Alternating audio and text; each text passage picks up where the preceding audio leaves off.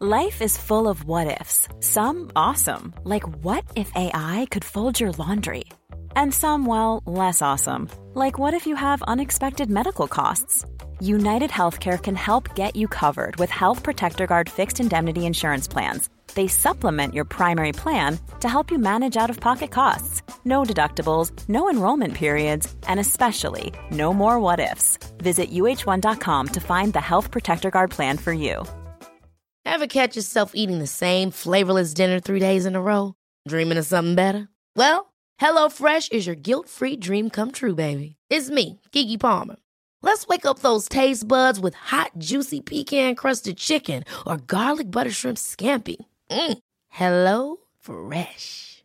Stop dreaming of all the delicious possibilities and dig in at HelloFresh.com. Let's get this dinner party started.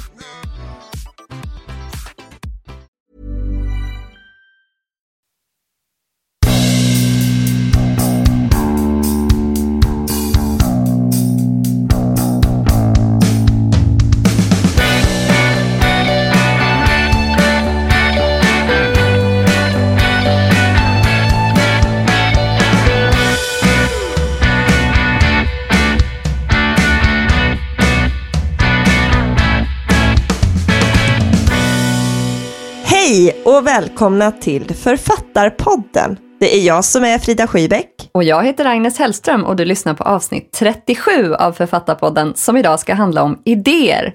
Hur kläcker du de bästa idéerna? Hur fångar du upp dem och gör en bok av dem? Det och mycket mer ska vi prata om idag.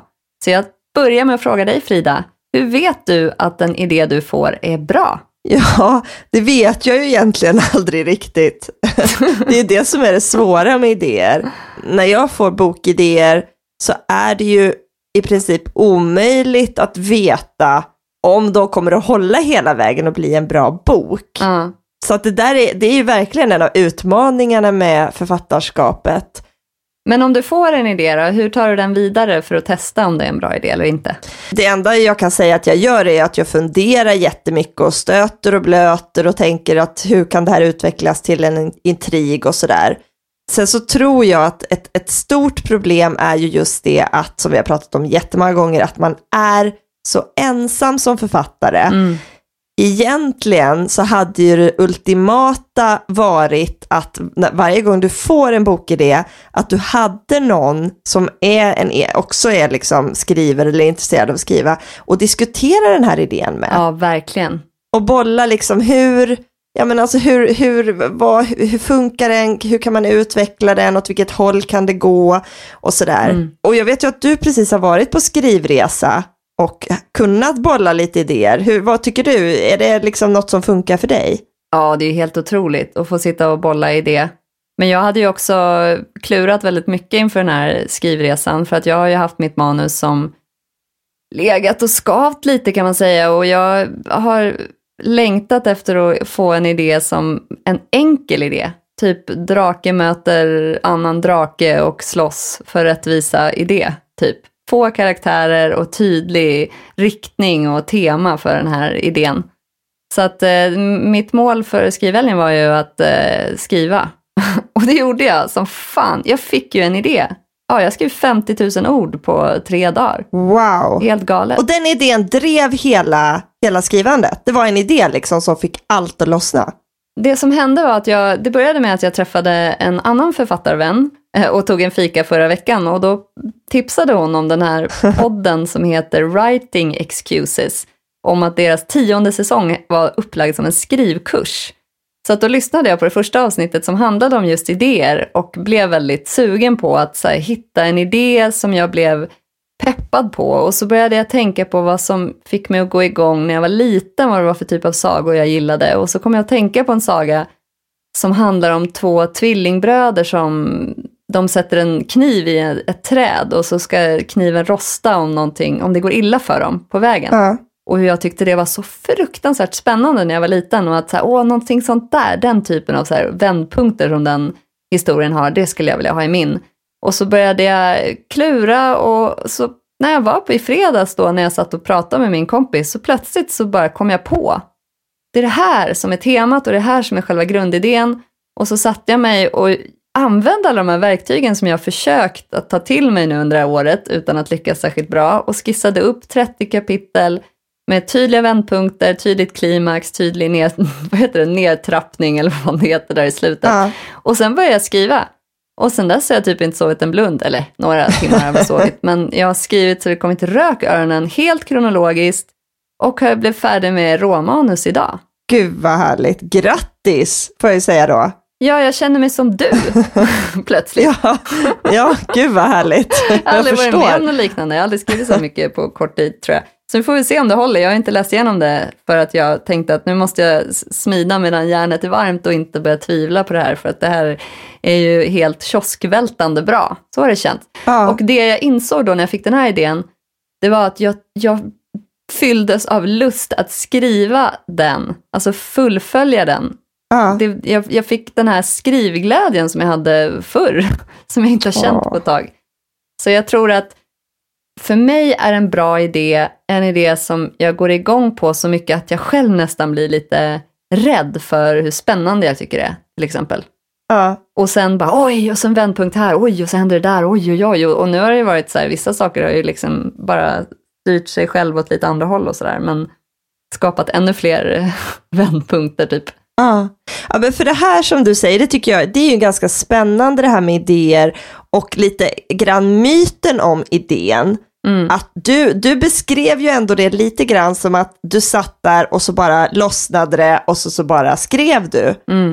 Och myten om idéer är ju lite att man får ett sånt här eureka moment när man bara, wow, nu så liksom förstår jag allt.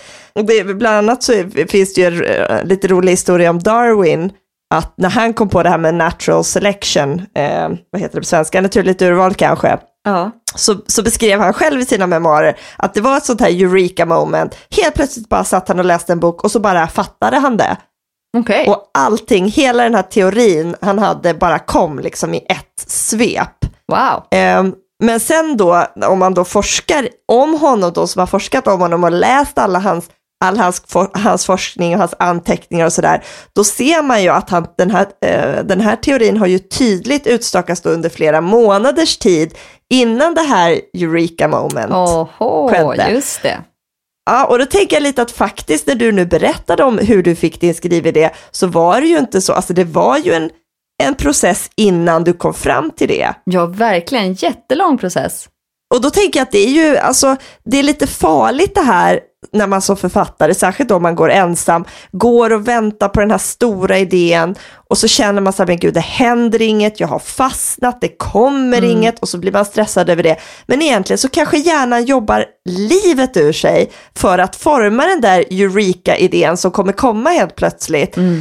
Och då har all den här tiden som man gått och oroat sig och känt sig liksom, nej, det händer inget, jag har fastnat, den har ju varit en förberedelse inför det här eureka moment. Och jag tror nästan att i mitt fall har det handlat om att aktivt leta efter metoder för att komma på idéer. Att jag har varit så trött på att inte ha den här tydliga idén för vad det är jag vill skriva. Så att jag har ju läst och lyssnat och funderat och skissat och tänkt att jag ska inte ge mig på något förrän jag kan sammanfatta det för min dotter i en saga. Och det var det jag kände där i fredagskväll när jag gick igenom hela min idé för min kompis. Jag har aldrig gjort det för någon. Jag har aldrig känt att jag i 10 meningar kan beskriva vad jag ska skriva, utan jag vill få skriva klart så att den som läser det får märka då vad det handlar om, för jag vet själv inte riktigt. Nej. Och det är ju ett problem, inser jag, i att skriva, för att jag själv vet inte vart jag ska riktigt och jag kan inte rama in vad det är som ska finnas med. Och det lyckades jag ju helt vända på, att jag tror verkligen att det har att göra med att jag har varit mer inställd på att anamma dina metoder med att faktiskt vara tydlig och strukturerad och sen gå från tanke till handling. Så det tackar jag dig för, Frida. Ja, varsågod. Ja, men jag tänker också det här med att åka på skrivresa eller träffa andra. Alltså någonstans är ju det ultimata. Ja, verkligen. Tänk om man hade kunnat ha liksom en författarklubb där man träffades när man var i den här idéfasen. Och så hade man med sig typ 5 idéer varje gång. Och så bollade man de idéerna och så fick man feedback och diskutera dem. Och sen så kunde man bara gå hem med vilka idéer man ville. Alltså sno de andras idéer om man kände för det. Ja, sno idéer kanske man ska. Frida, kom igen, du behöver inte sno folks idéer. Det är ju för sig en risk. Men alltså grejer, för att jag har läst på lite det här om hur de bästa, alltså hur bra idéer utvecklas. Och ofta handlar det ju väldigt mycket om att diskutera dem med andra människor och få infallsvinklar och input och utbyta information. Och det finns ju till och med en teori som heter att när det händer, alltså när idéerna blir riktigt bra, när man har ett bra utbyte, då möts idéerna och har sex med varandra. Oj. Vilket kanske, det är säkert en man som har kommit på det. Men i alla fall att det är då de bästa idéerna uppstår. Och det där kan jag känna att det är lite farligt att man som författare, eller jag i alla fall, sitter väldigt mycket själv och pressar mig själv till att komma på bra idéer. När det ultimata hade varit att sitta med andra människor och försöka komma fram till de här idéerna. Du vet, det klassiska, när de liksom gör undersökningar på så här stora framgångsrika företag eller laboratorier, då har ju de bästa idéerna kläckts vid kaffeautomaten. Men det kan ju vara en rädsla just för att någon ska stjäla din idé också. Om du sitter med 4 andra författare och bollar idéer en hel helg och så råkar du få med dig de andras hem. Ja, eller att någon snor din superidé. Den risken finns ju, tänker jag. För samtidigt så kan det ju vara så att du åker hem med samma idé som någon har lyft, fast du har en helt annan vinkel på det och vill någon helt annanstans, eller vill bara ha det som en liten sidohistoria i din. Så att du får väl klura på vad som känns okej när du stjäl någons idé eller när du låter dig inspireras av någons idé. För att det är ju väldigt få idéer som inte är kläckta just i litteraturen. Det mesta är ju vidrört på något sätt. Det är ju svårt att vara helt unik. Ja, verkligen. Men det jag försökte säga förut, eller påbörjade att säga, var att det som var en stor fördel för mig den här gången var att mina tidigare skrivhelger, då jag kommit tillbaka på söndagen och på måndagen så har jag börjat på mitt redaktörsjobb och inte kunnat skriva vidare. Och nu kunde jag bara fluffa på liksom. I 3 dagar har jag ju nu suttit och bara skrivit liksom, från morgon till kväll. Och det är ju den där tiden. Att göra någonting koncentrerat i tid, det har alltid funkat bäst för mig. Att när jag har varit på ensamskrivresor och det är då textmassan liksom hittar sin ton och bara kör på. Än om jag skriver mer sporadiskt. Nu blir jag så avundsjuk på dig. Jag hade också behövt åka på skrivresa, herregud.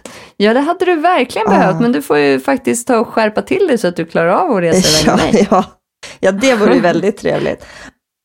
Jag kan höra om proppar när du slår i ansiktet och skriker och här. Nej, men jag menar, alltså på riktigt, om man åker med någon som man då litar på, då kan man ju faktiskt bolla idéerna. Ja, det var det som var så fantastiskt med min kompis, för hon har ju ett manus som hon skriver på som är baserat på en verklig historia. Som hon har ganska klar för sig, och min idé var ju väldigt långt från henne, så jag känner ju inte någon oro överhuvudtaget att hon skulle stjäla den, även om det kanske jag får äta upp någon dag, det vet man aldrig. Om du skriver olikt någon eller i en annan genre, då kan det ju vara att idén i grunden är densamma, fast ni angriper den på så olika sätt, så att det spelar ingen roll hur väl ni utmejslar den och vem som äger den. Kanske. Men det vi också pratade om som var intressant är ju det här vad själva idén är. Alltså för mig var det, jag ville ju ha liksom grundidén att vad är själva sensmoralen, eller man ska säga, vad är temat som jag vill hitta. Men sen kan det ju vara att du bygger hela historien kring en specifik scen som du ser framför dig, eller en specifik karaktär som du vill utforska, som du tycker är skitspännande.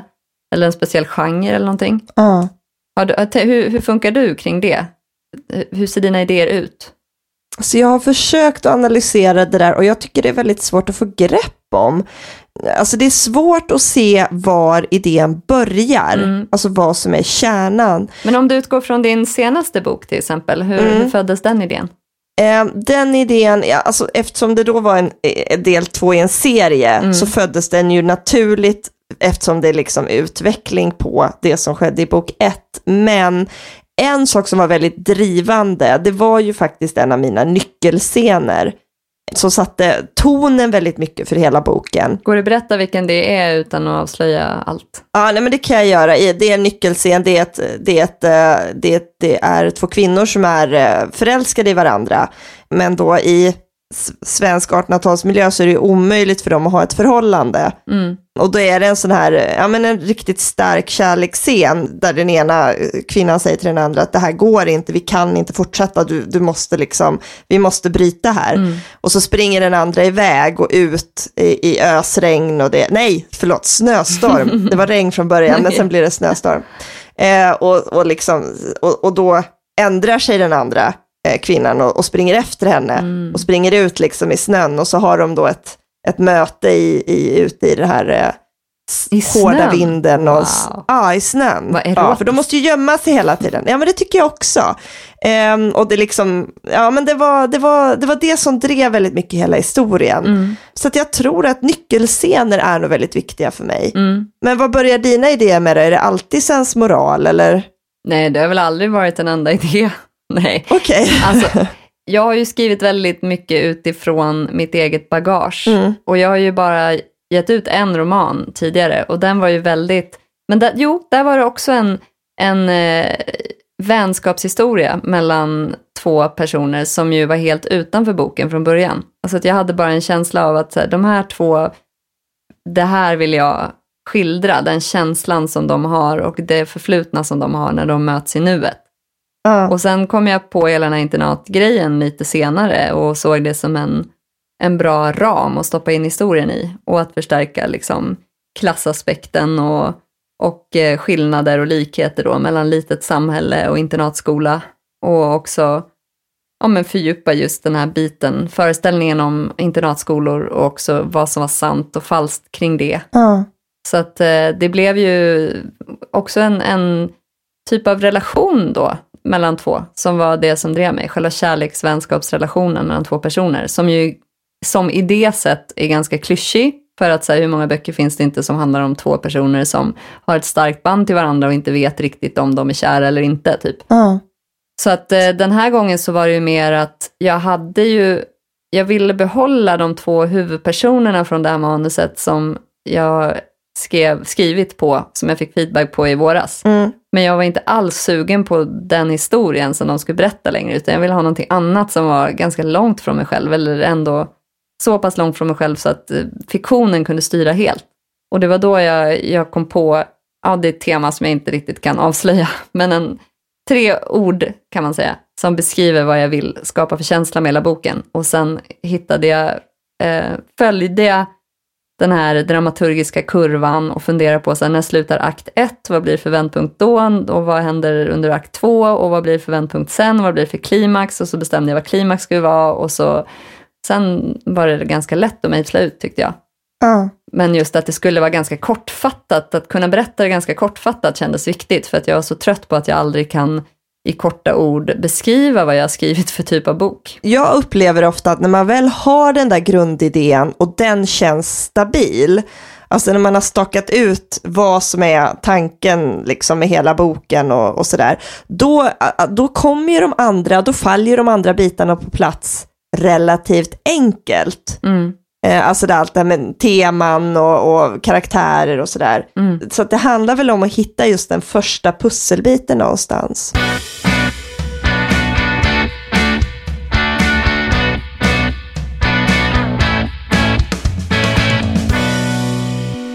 Ja, men när man pratar om det här med idéer och skrivande, så har ju jag ett jättestort problem som jag inte vet om du också upplever. Okay. Det är det här med att när jag har skrivit färdigt en bok och ska börja på nästa, då har ju jag ofta flera olika idéer som konkurrerar.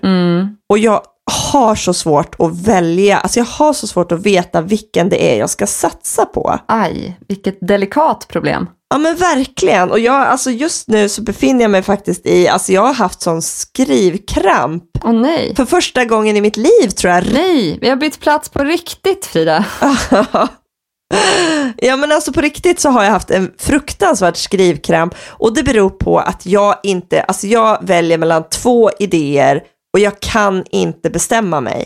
Alltså, och du känner ju mig, jag är ju väldigt så, jag ger inte upp och jag kämpar och jag liksom pressar mig själv. Ja. Men jag kan inte, vad jag än gör så kan jag inte bestämma mig. Det låter som en livskris. Ja, det är lite grann en livskris tror jag. Nej, men alltså problemet är ju att jag ska ju skriva tredje delen, avslutande delen i min trilogi.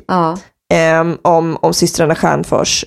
Och det är ju jättekul på ett sätt. För jag har historien, jag har drivet, jag är jättesugen på det. Men samtidigt så är det någonting som tar emot. Okej.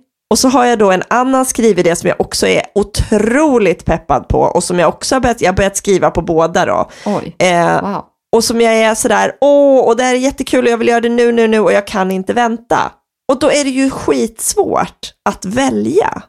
Oj, spontant hade jag ju valt den som gav mig skrivlust. Ja, fast båda ger mig skrivlust fast på olika sätt. Och så fort jag sätter mig ner med det ena manuset, då kan jag bara tänka på det andra. Oj, ja det låter inte så bra. Nej. Jag tänker så här att den ena idén är ju del 3 av något du redan påbörjat. Och eftersom du är så extremt driven och disciplinerad så säger ditt inre dig att du måste fullfölja och avsluta din trilogi nu här, Frida. Du kan inte hålla på och hoppa på nya idéer. Samtidigt som den nya idén känns väldigt tilltalande och lätt och rolig och något du inte kanske skrivit på riktigt samma sätt förut och vill bara prova det. Men då håller din pliktkänsla dig kvar vid den andra och då har du svårt att kasta dig in i den nya. Kan det vara så? Verkligen, men absolut. Men så tänker jag att det också är lite grann känslomässigt svårt att skriva den här tredje delen, för sen är det ju slut. Ja, precis. Och separationsångest ovanpå alltihop. Oj, det här låter väldigt, väldigt komplicerat. Jag kanske behöver gå till en psykolog. Men då låter det ju som att du har svaret där framför dig. Du fasar lite för att behöva skriva klart den sista boken så att ni skiljs åt för evigt. Och så längtar du ganska mycket efter att skriva det nya projektet samtidigt som du är plikttrogen. Men då borde du skriva det nya projektet så att du har kvar den goda karamellen att avsluta din trilogi när du känner dig redo för en separation.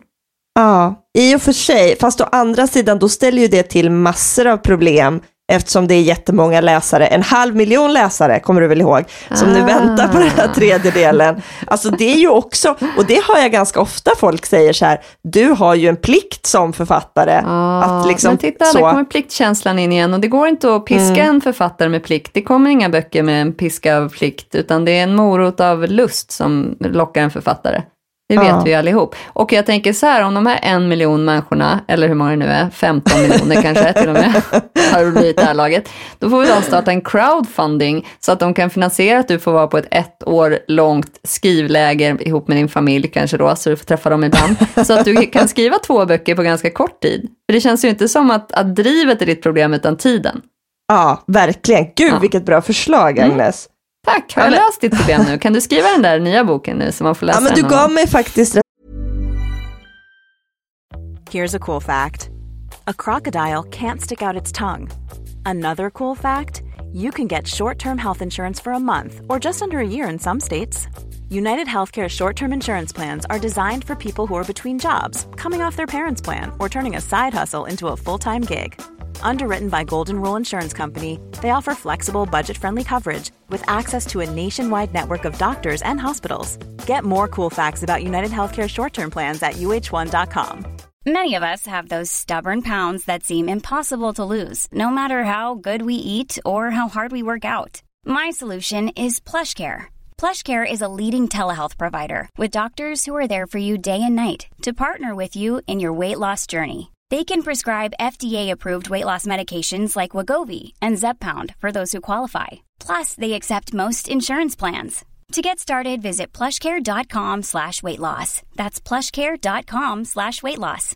Hiring for your small business? If you're not looking for professionals on LinkedIn, you're looking in the wrong place. That's like looking for your car keys in a fish tank. LinkedIn helps you hire professionals you can't find anywhere else, even those who aren't actively searching for a new job but might be open to the perfect role. In a given month, over 70% of LinkedIn users don't even visit other leading job sites. So start looking in the right place. With LinkedIn, you can hire professionals like a professional. Post your free job on linkedin.com/achieve today. rätt mycket att tänka på. Se, bara att prata med någon så hjälper ju det. Det hjälper ju rätt mycket alltså när man fastnar. Ja, men vi får ha ett avsnitt som bara är idéstormning. Och sen har vi gett bort alla idéer till de som lyssnar. Nej, men alltså ärligt, det är ju faktiskt rätt intressant det här med när man snackar om idéer och vad som är hjärna och vad som är hjärta i idéerna. Att vissa idéer kommer ju från hjärnan och de är strukturerade och uttänkta och kanske lite så här, det här är populärt, det här skulle kunna sälja och sådär, medan andra verkligen kommer från ens innersta tankar och känslor och lust. Och jag har ju då läst på lite om det här med kreativitet och idéer inför det här avsnittet. Och, det hade jag nog kunnat gissa. Ja. och vad som är roligt är ju att alltså, alltid har man ju tänkt att det här med kreativitet och idéer, att det är en kognitiv förmåga. Okay. Att det bara handlar om hjärnans kapacitet. Men vad ny forskning har visat är att hjärtat är lika viktigt, om inte viktigare, för att skapa bra idéer. Alltså hur då hjärtat? Alltså känslolivet, att man är nyfiken, att man är engagerad och att man känner lust. Det är nästan viktigare än att man liksom har den mentala kapaciteten på något sätt att tänka ut nya idéer. Ja. Känner du igen dig i det? Absolut kan jag känna igen mig i det. Det är nästan alltid en känsla som driver mig i mitt skrivande. Ja. Att jag gråter eller skrattar. Inte jätteofta skrattar, men att jag vill gråta när jag skriver vissa scener. Jättemycket. Jag vill vara berörd och känna att wow, det här känns magiskt. Och att det är grundkänslan när jag börjar skriva är att så här, den här känslan vill jag förmedla till läsaren. Jag vill att den ska gråta, jag vill att den ska känna ilska och engagemang. Så att absolut, det är klart hjärtat hänger med. Sen kan ju hjärnan vara den som balanserar upp en person som känner väldigt mycket men inte kan strukturera upp hur det ska förmedlas. Så att de två i samspel kan ju vara suveränt. Ja, och du säger att du gråter när du skriver. Hur tänker du att, alltså, drivs du av att förmedla liksom sorg och hemska saker, eller drivs du av att det ska bli lyckliga slut? Eller? Jag vill att läsaren ska vara ledsen och känna att allt är kört. Och sen vill jag att läsaren ska känna att det kanske inte är kört. Det kanske inte blir lyckliga slutet, men det är fasen inte kört. Nej. Vi måste fortsätta kämpa för vad det nu är. Och så kan man välja själv lite vad det är man brinner för. Så de ska få hopp. Verkligen. Jag skulle inte vilja skriva en bok som slutar med alla dog. Nej. Även om det kan vara kanske lite lockande ibland. Att verkligen, om särskilt nu när jag har varit så här inne i fiktionens universum och saker lite händer för att de måste hända. Och sen inser jag, men vänta nu, den här personen kan ju bara kliva ut i gatan och bli överkörd av en lastbil egentligen. Det kanske skulle skapa lite chock för läsaren. Och sen låter jag bli. Jag dödar inte så många i mina böcker. Dödar du folk i dina böcker? Ja, det gör jag. Njuter du då eller blir du ledsen? Ja. Det beror ju på vem det är. Nej, jag undrar, nu måste jag tänka efter. Jo, men jag har ju dödat folk på det sättet att det har gått lång tid och det är någon som har gått bort för att de har varit gamla och sådär. Men jag kommer döda folk. Och det är verkligen lustfyllda mord från min sida. Nej, men lite så här är det så, vad säger man? Det finns ett ord, någon så här världslig rättvisa. Att folk som har betett sig jäkligt illa, de ska få sitt straff lite grann. Det kan jag gå igång på. Och verkligen som du sa det här med att, att det är liksom jobbigt och hemskt och sorgligt. Alltså, mina idéer handlar ju ofta också om att att visa, som jag pratade om innan, att det är någon som behandlas illa eller förtrycks och sen får resa sig. Och jag läste just om det här med kreativitet, att väldigt ofta så föds ju också bra tankar och känslor och sådär ur sorg och förtryck och hemskheter. Att människor vill beskriva det och gestalta det och sen kanske då faktiskt ändra på historien och skriva någonting fint, göra något fint av det och visa att världen är inte så hemsk, eller det finns hopp, vi kan göra något gott av det här. Ja, men det låter fint. Men jag tänkte också på det här med enligt den dramaturgiska kurvan då, hur saker ska gå, och sen så kan man ju välja att att överraska läsaren genom att då till exempel när kvinnan springer ut i snön och den andra springer efter och så tror man att allt går bra och så kommer en snöbil, gör det kanske inte på 1800-talet, och bara kör över dem båda två. En häst och vagn kör över dem och så var det inget mer med den kärleken. Nej, och så slutar ju en väldigt känd bok som är väldigt populär. En dag, det kanske jag inte ska berätta, men det vet väl de flesta vid det här laget. Det var en liten spoiler alert som vi glömde. Ja, det får vi varna för. Fast de blir ju inte överkörda av en häst och vagn när de kysser varandra i slutscenen i alla fall. Nej, men absolut. Och det här, alltså det är ju också verkligen idéer, alltså man börjar med en idé och sen får ju den kastas fram och tillbaka och det går bra, sen går det dåligt. Alltså det är så dramaturgin ska se ut för att skapa spänning. Men jag tänker att för att hitta fram liksom till den här fantastiska kreativiteten och till de här idéerna. Hur vet man om en idé är bra, liksom som vi sa i början? Man måste ju testa och man måste ju våga låta idéerna förändras och man måste ju våga misslyckas också. Och det tänker jag att det har ju på ett sätt du gjort då när du har skrivit ett manus. Alltså från mitt perspektiv, hade jag skrivit så mycket på ett manus som du har gjort, då hade jag haft svårt att släppa det. Men egentligen det ultimata är ju då som du har gjort, att du har skrivit det här manuset och tränat och stött och blött och hållit på. Och sen bara, nu slänger jag det åt sidan och så skriver jag något helt fräscht och nytt och bara ångar på. Då har ju du vågat misslyckas och sen startar om och kör på bara, och det är ju otroligt. När jag pratade med min kompis i fredags, då frågade hon om jag kunde ta med det här manuset som jag hade in i nya historien. Och då i början, innan vi hade suttit och pratat klart om idén, så sa jag att jo, men det tror jag kan nog absolut ta med någonting.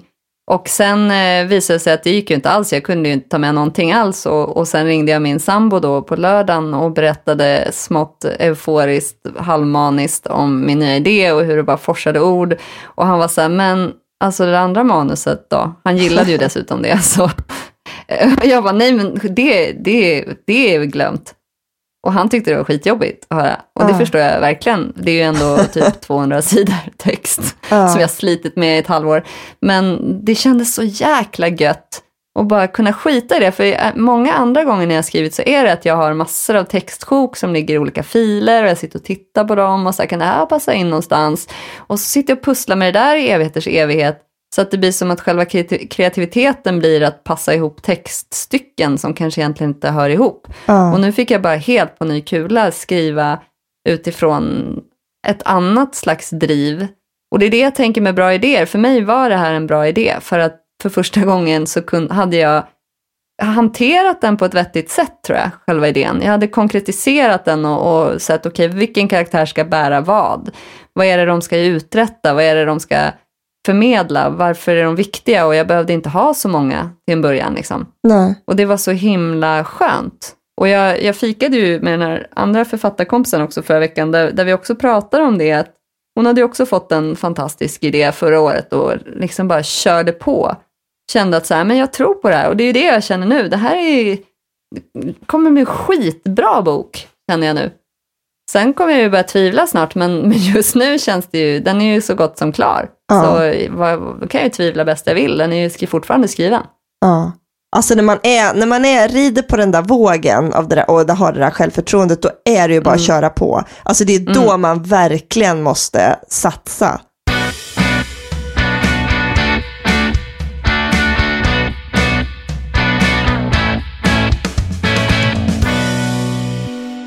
Ja, Agnes, men vet du vad? Nej.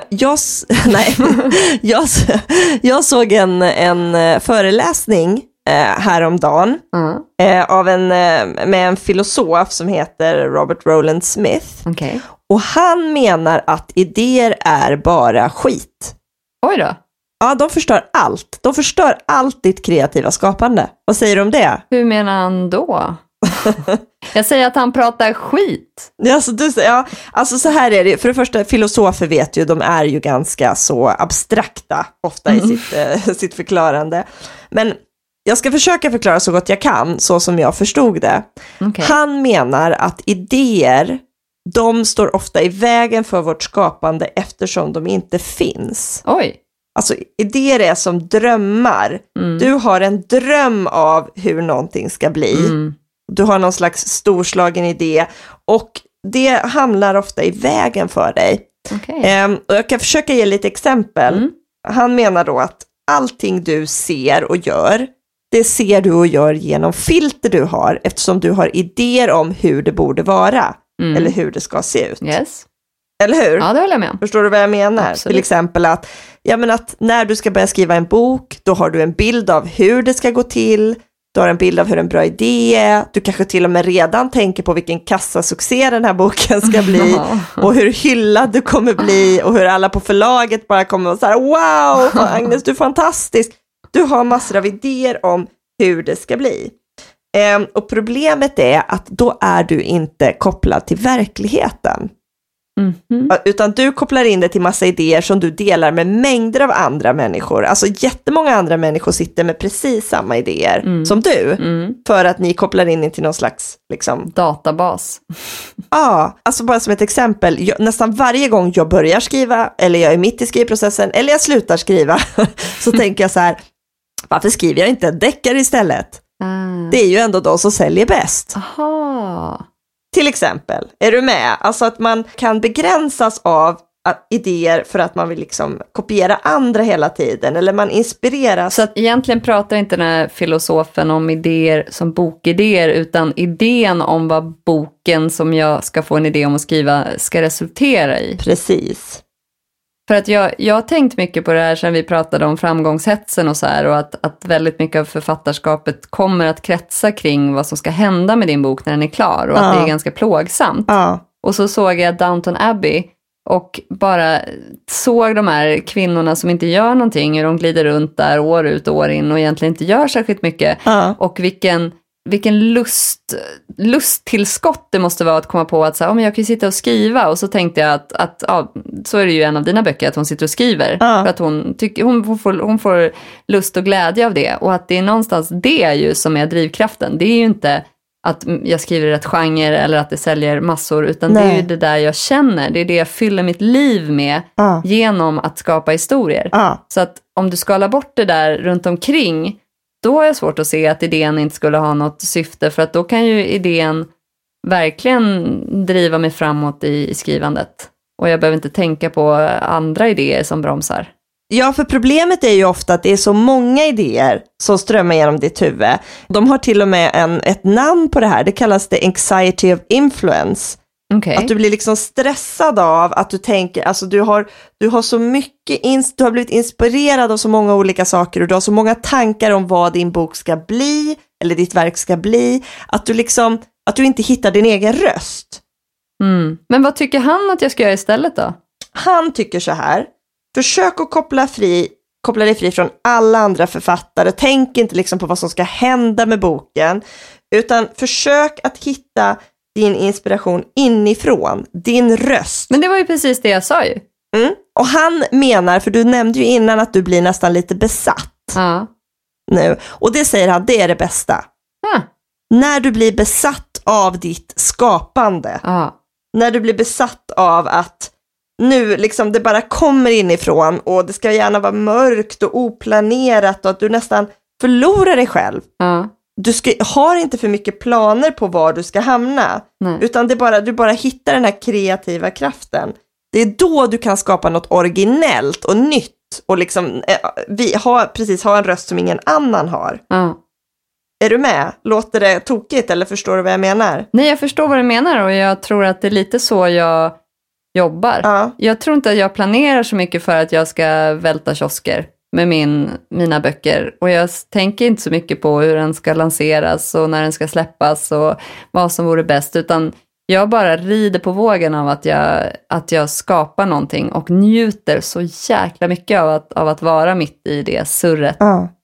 Sen om inte någon skulle hålla med mig om att det är briljant, då kommer jag ju säkert börja tvivla och få ångest och allt möjligt annat kommer i vägen. Men själva planen har ju varit att jag har fått massor av idéer som jag har sammanfogat på ett litet papper, och så vill jag berätta det så att jag går igenom alla de här idéerna så jag når till slutet. Jag vet inte om jag köper hans teorier riktigt. Gör inte det? Har han själv skrivit några stora romaner? och som man kan skryta med. Nej, men han är faktiskt rådgivare till ganska många stora kända konstnärer och dansare och författare och fotografer och sådär. Och jobbar just med att hjälpa folk som har kört fast. För ofta, alltså det kan ju lätt bli så att man kör fast för att antingen tycker man att man saknar idéer. Så jag får inte den här stora idén nu till min nästa bok eller till min nästa grej. Eller så har man för många idéer och så kan man liksom inte riktigt se klart vad man ska titta på. Och han menar att man måste liksom titta inåt och hitta den här känslan och våga vara sårbar. Alltså tillåta sig själv att vara sitt konstigaste jag. Ja, men då kan jag nog hålla med honom faktiskt. För att någonstans är det ju, min styrka är ju mitt språk. Eftersom alla idéer har egentligen redan skrivits i böcker så är det hur jag berättar och tonen jag berättar med och passionen som jag får ner orden med som är det som väger tyngst. Det är det som kommer fängsla läsaren. Det är inte exakt vad som händer på sidan 277 liksom. Nej. Utan det, ja men relationer är jätteviktigt när jag skriver. Vad huvudpersonerna eller personerna i boken har för relationer till varandra. Jag vill att det ska vara starka, realistiska relationer som du känner att du tror på. Och då är det ju utifrån mig själv och min känsla och mina inre drivkrafter som sätter ord på det, såklart. Det är inte själva idén som skapar den biten.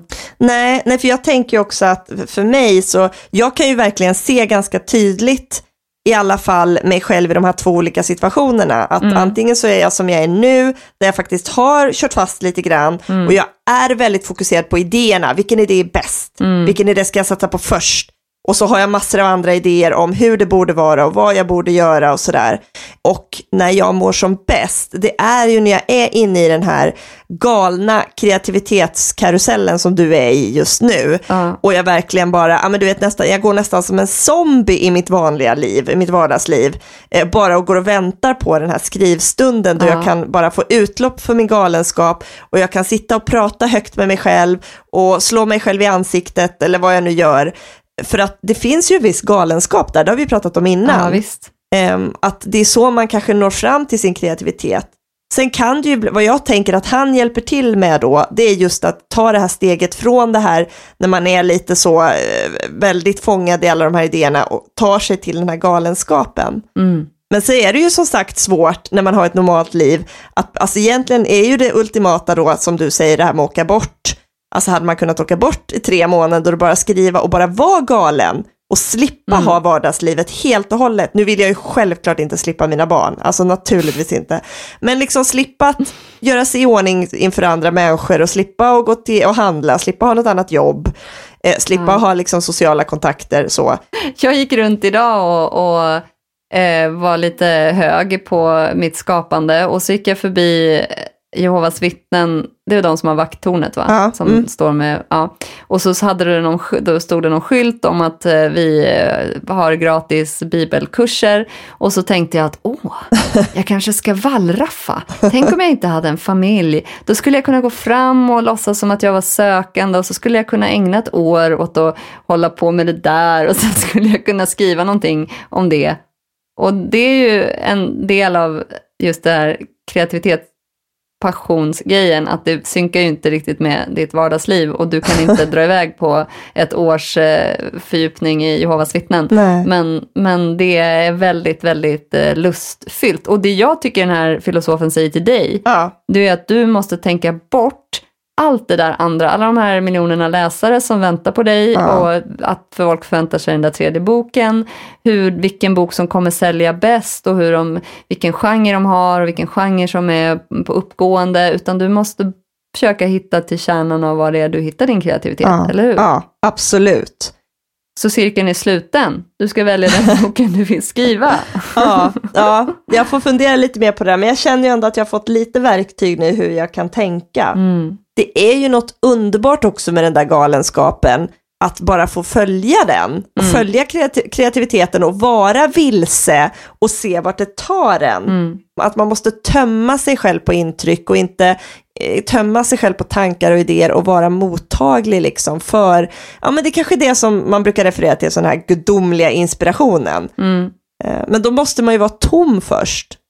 Och kommer inspiration utan idéer då? Ja. Kommer inspirationen verkligen först? Ja, fast Eller är det något intryck och någon idé som väcker en från sin slummer, som det var för mig lite grann?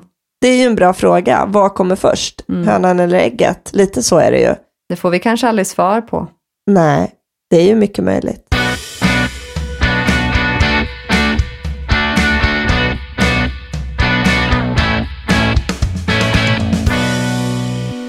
Tack allihop för att ni har lyssnat idag. Jag hoppas att ni tyckte att det var spännande att höra lite om hur vi filosoferar kring idéer och kreativitet. Och kanske har det gett er några tankar om hur ni kan gå vidare i ert skapande. Jag hoppas det har gett dig tankar också, Frida, på hur du ska gå vidare med ditt skapande. Ja, det har varit lite som en terapitimme för mig, känner jag. Ja, vad bra. Jag hoppas den resulterar i något annat än ett hög räkning från din terapeut. Ja, alltså precis. Alltså, kommer en faktura från dig sen, eller? Vi får se. Nej, självklart inte. Det har varit jättekul att prata med dig om alla de här grejerna. Och så glad för din skull att ditt skrivande har släppt. Ja, vi får se hur det känns om en vecka. Om jag fortfarande är på toppen av berget eller om jag har rasat ner till dess botten. Men då kommer jag ändå ha ett råmanus klart, oavsett vad som händer. Det kan jag inte ta ifrån mig själv. Nej, det kan du inte. Och du är fantastisk. Och jag ser verkligen fram emot att läsa den där boken. Ja, tack kompis. Men det var jättekul att prata med dig idag och jag hoppas och tror att vi hörs igen om en vecka. Ja, det gör vi absolut. Ha det så bra allihop. Hej hej. Hej då.